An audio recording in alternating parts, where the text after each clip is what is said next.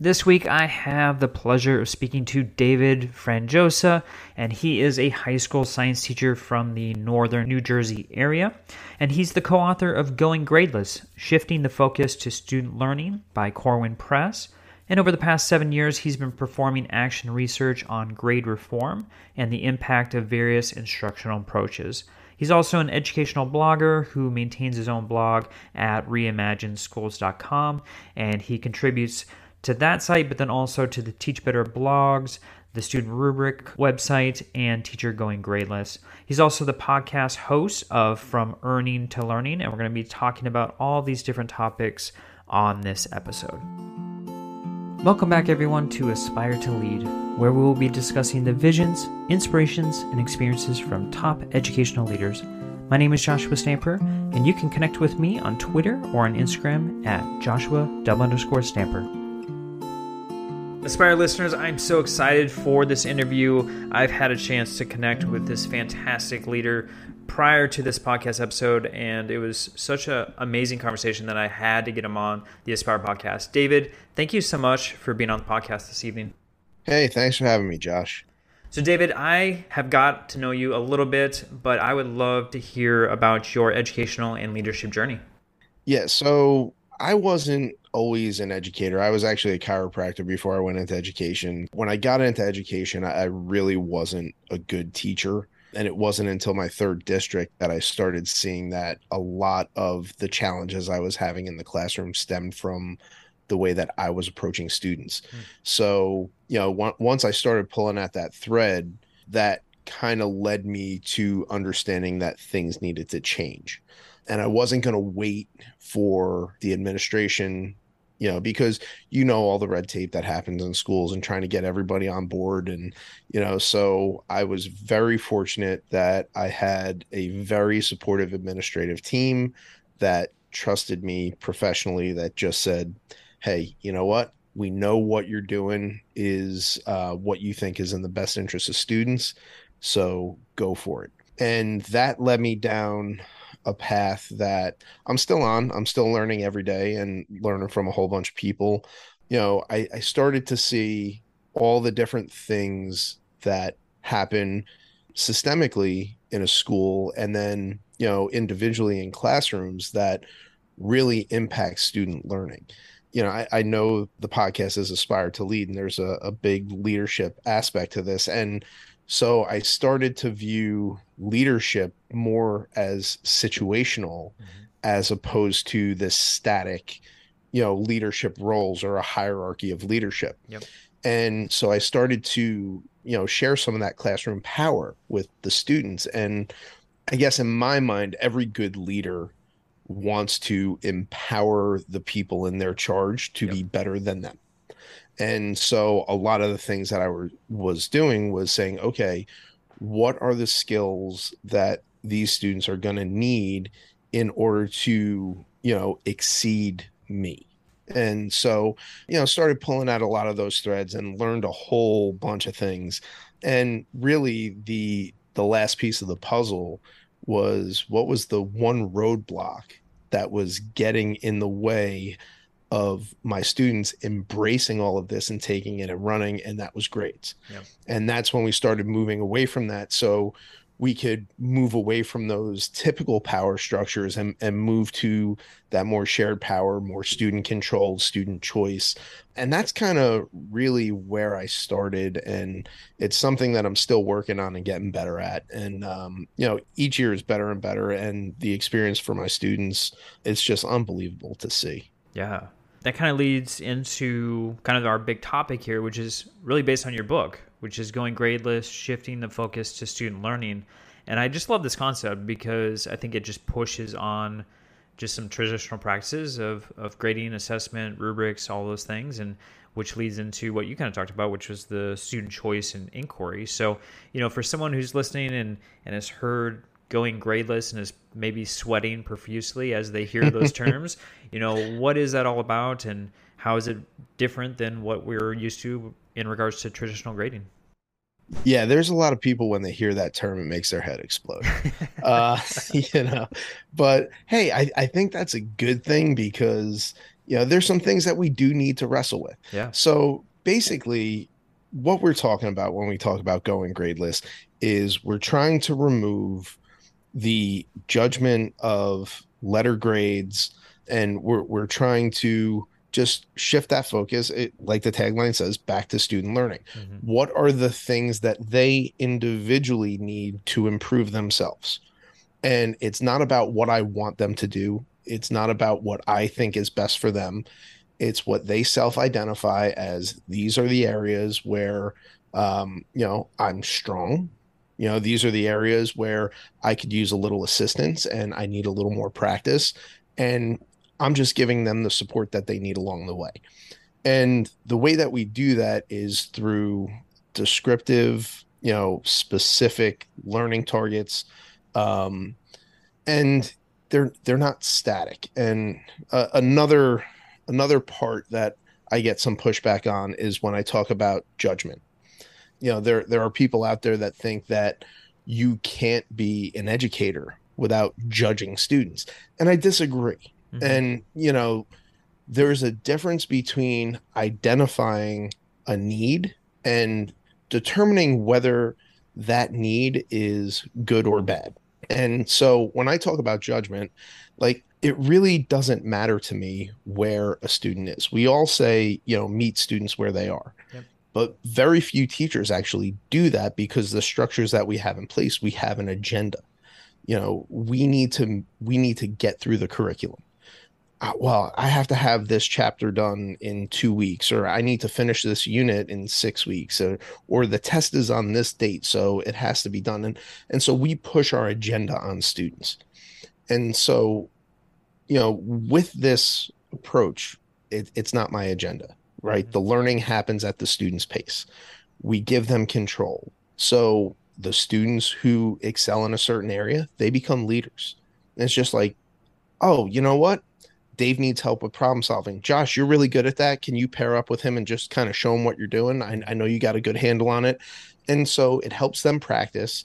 They're seeing, like, it builds that collaboration in the classroom. And it's not me telling them, this is what you're doing well, this is what you're doing poorly. It's really just, okay, where can I supplement your learning? Where can I coach you to your next level? And that's really just the whole gist of going gradeless. Yeah. Now, at the end of a semester, at the end of the year, we still put a letter or a number grade on, but the way we get to that looks a lot different. We conference, we have portfolios, and like, our grading criteria is more a framework than a mandate.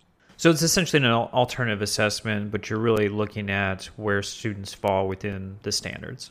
Well, okay, so this is kind of a point of contention as well. Everybody looks at alternate assessment and they think standards based grading and they refer to standards. Sure.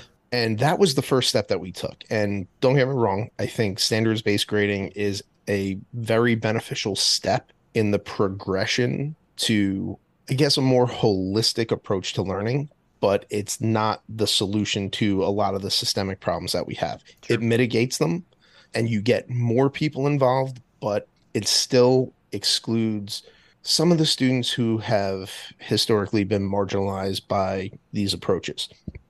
So, what we're trying to do is move even further beyond that and say, okay, how can we? It's impossible to eliminate, but how can we minimize these to a point where they're easier to overcome, where we can catch the most students possible and give them the best experience that they can possibly have? So when you talk about standards based grading is still based on how well you performed something, Hmm. right? So to what degree did you achieve success? What we're doing is more a learning progression. So our verbs are not the same. Gotcha. So we look at foundational understandings. So if you're a novice, whatever it is, if you're a novice at riding a bicycle, right? At first, you have training wheels, right? And you learn to just pedal and do all that stuff. And, right there, I'm just identifying that's the level that you're at. The judgment would be, well, Josh, why are you still on training wheels? We don't do that part of it. Hmm. You say, okay, Josh, great, you're using training wheels.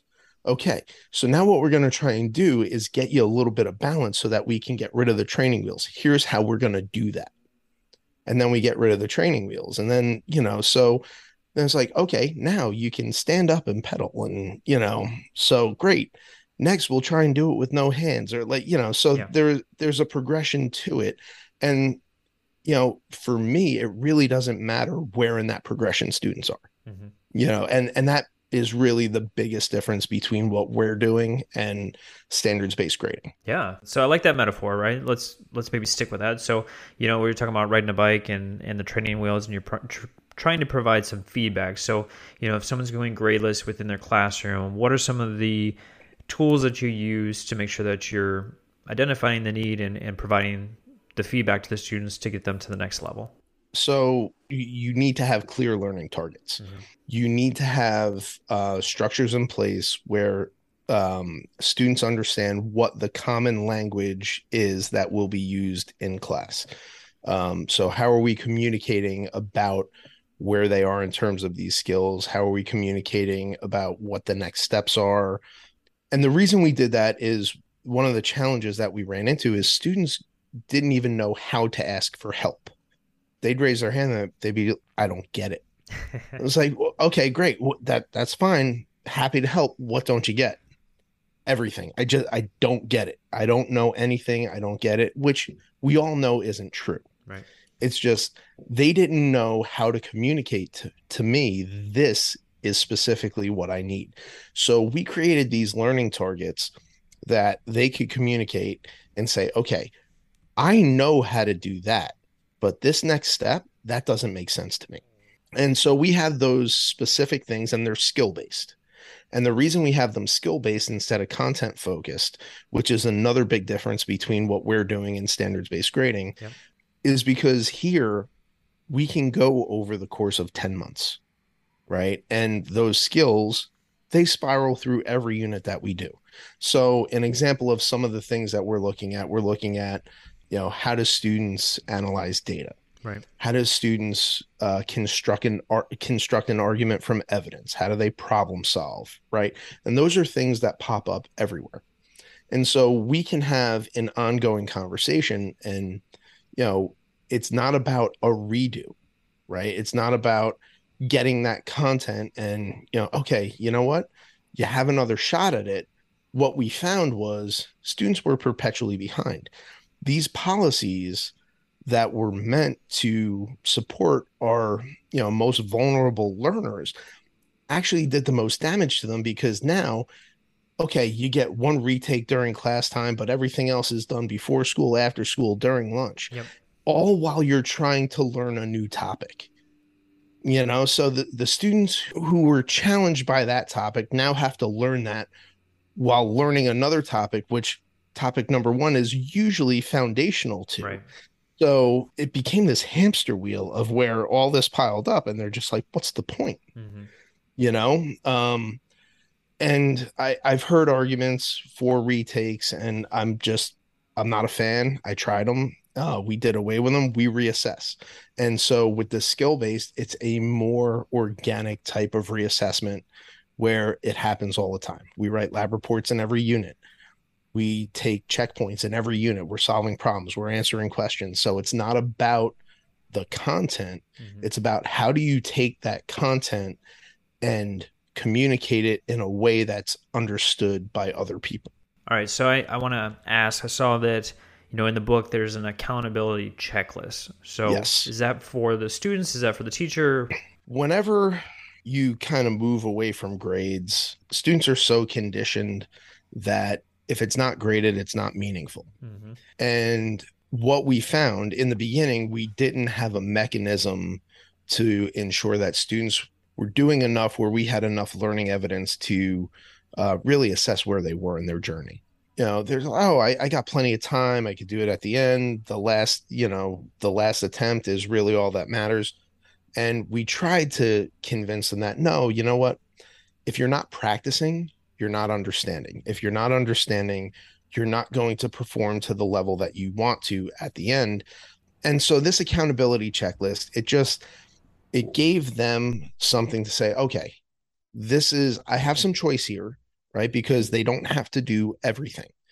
So we do roughly 30 labs in a year. They have to do two per unit, which comes out to, about 14, right? So Sure.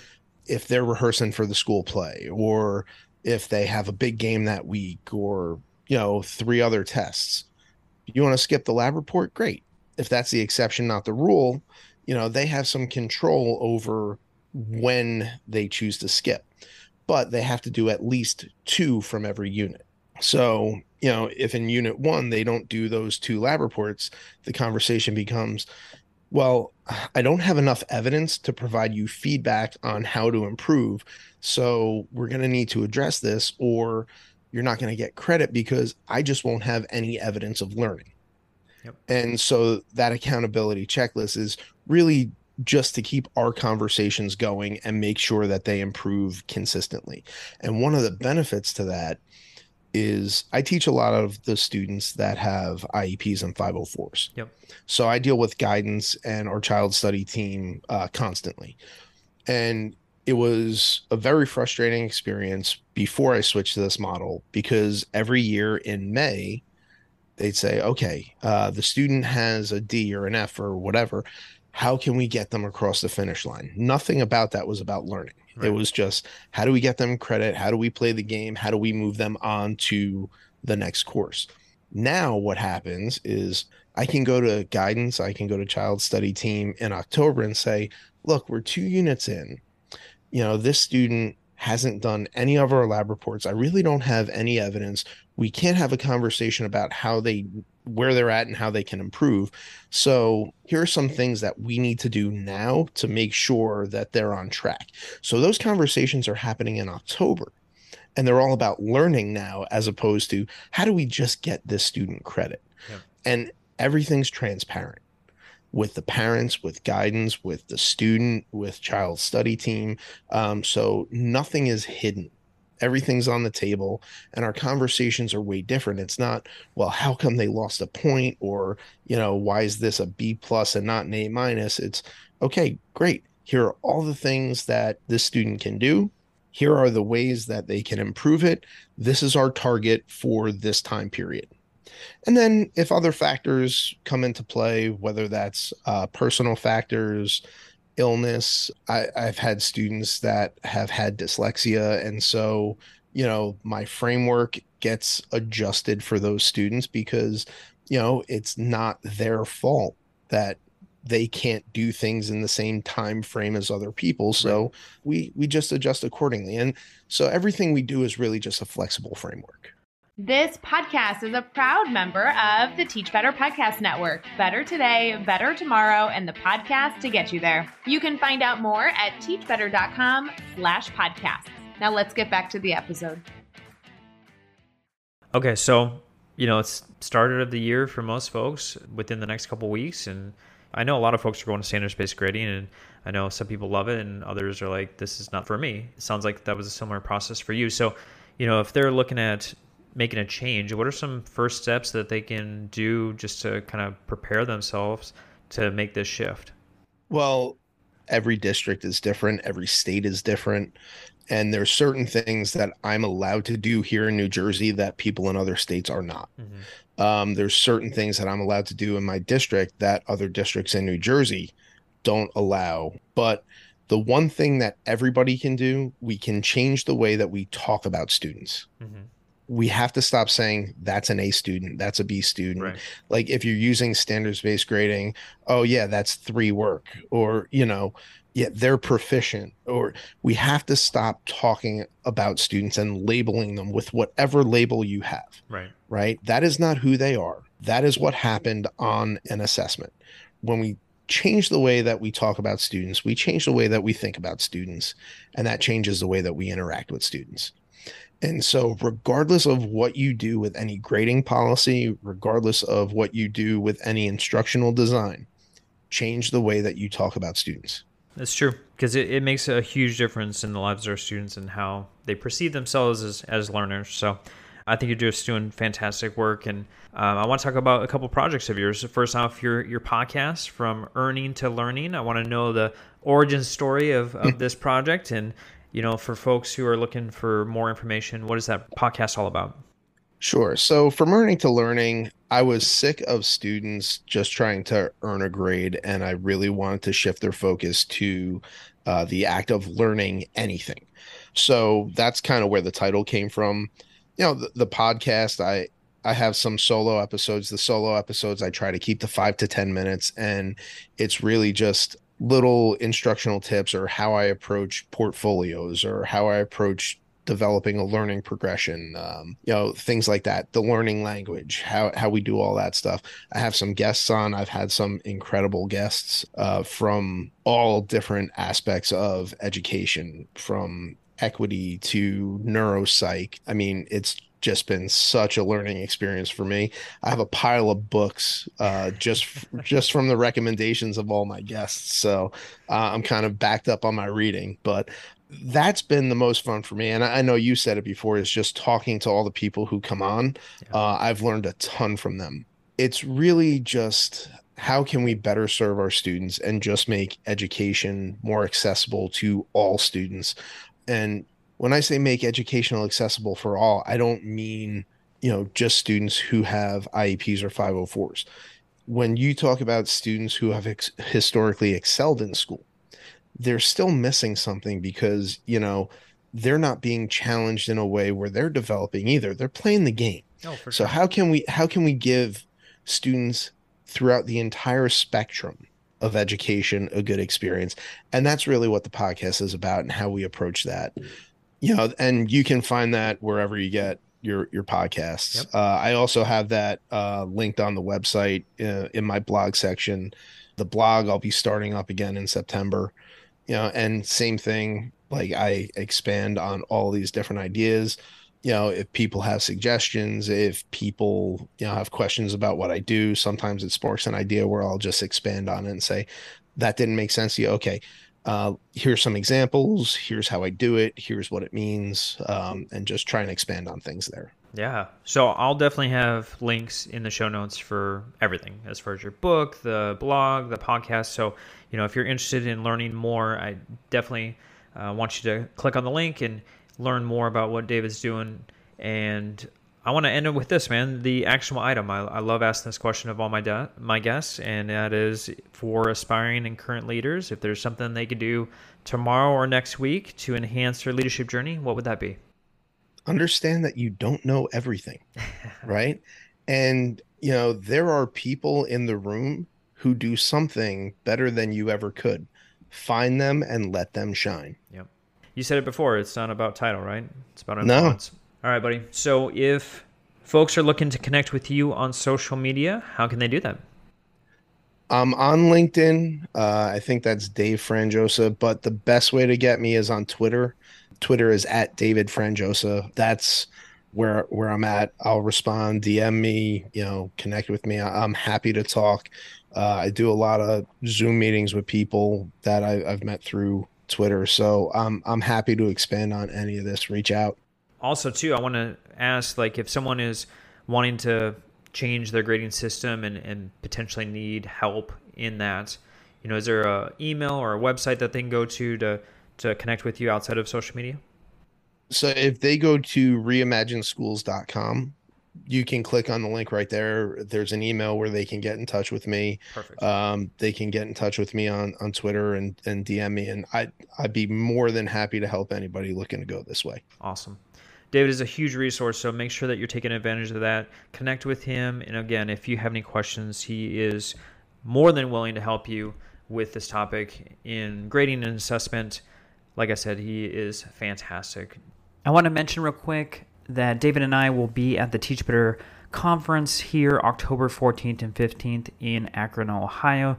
So if you're interested in registering, make sure you go to teachbetterconference.com to sign up for your 2-day registration. And if you use the code ASPIRETB2022, that'll give you $50 off your 2-day registration. So make sure you are signing up and joining us for the Teach Better Conference. We can't wait to see everyone. David and I are both going to be speaking. Of course, I'll be on Podcast Row with about 13 to 15 different podcasters. And of course, we're going to have hundreds of different speakers and events. And I just can't wait to see everyone. So make sure that you sign up again at teachbetterconference.com. It is always a joy to speak with you, my friend. Thank you so much for being on the Aspire to Lead podcast. Thank you for having me.